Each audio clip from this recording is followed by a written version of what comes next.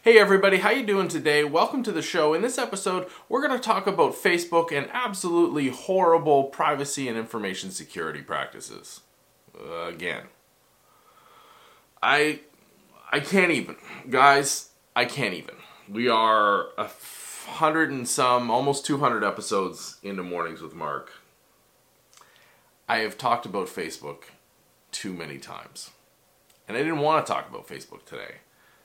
But I have to, because there was a report that surfaced that highlighted a practice Facebook has implemented when you're signing up for new accounts, and apparently it's been in place for almost 3 years.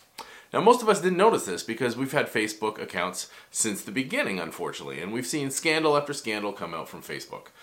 But what they were doing here is just ridiculous. I don't know how anyone let this get by from a privacy perspective, from a security perspective, let alone why people would actually tolerate this as a requirement to sign up for an account. And I think it really shows the fact that people signing up for accounts feel like they don't necessarily have the choice. Facebook has just gotten too big. There's too much going on the platform to ignore it.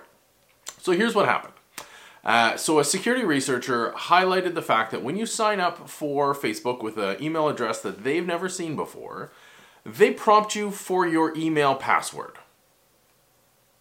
Yeah, let that sink in for a second. They're prompting you for your personal email password in an attempt to verify that it's your email account. Okay. Not asking you to set a Facebook password, literally asking you for your email password. That is wrong, just flat out wrong. There's no wiggle room on that. The requirement to verify your email, totally get that. Most services, mailing lists being the most prominent among them, have that requirement. You know how you do that? You send somebody an email. Nice and easy. You send an individually customized expiring link to that email address, ask them to click on it to bring it back to the service so you verify that they actually own and have access to that account. You do not ask them for their password. Obviously, there's a major issue here. If you ask them for their password, now you have their password. You can do anything you want with their email.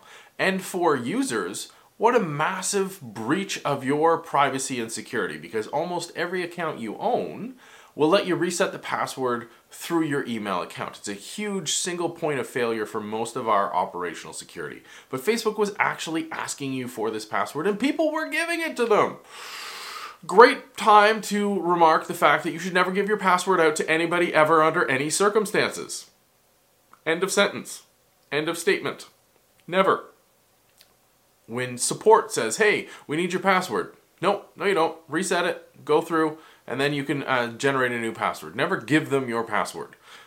Just standard security 101. Never give anybody your password to anything ever. Done. Point final. So Facebook was doing this, and their biggest mea culpa here was, well, we knew it was kind of bad practice, but we're sorry that we were scraping your email contacts without letting you know. That was an unintentional oversight, given that we used to allow you the option of importing your contacts. What? No. Yes, that's bad. Horrible. Absolutely. You shouldn't be importing contacts without people's permissions. You shouldn't be prompting them to continue to import their contacts in any circumstances, because we've all seen the avalanche of new social media network spam that generates from that. But to ask them for their password? So obviously I'm freaking out about this from a security perspective, even though it's been going on for 3 years, just because it's such an atrociously wrong practice. But let's take our evil hats on for a second. Or maybe not our evil hats, that might not be fair. But why would you ever generate a feature like this in the first place? And I think the answer is in this contact slurping activity, trying to suck in everybody's contacts in order to get more people onto the platform and to give new users a better experience because they're connected, offering connections to people that they know. Well, trying to walk somebody through how to export the contacts out of their email account is actually a really pain in the butt. You got to figure out, are they using something like Gmail? Are they using something custom? There's a whole bunch of complexities here that you need to figure out, and to try to walk people through the help documentation would be monstrous. So of course it's easier just to say, hey, give me your password. But this leads me to my key takeaway point for everybody. So out of rant mode into advice mode, because I always try to give you guys something practical here on Mornings with Mark.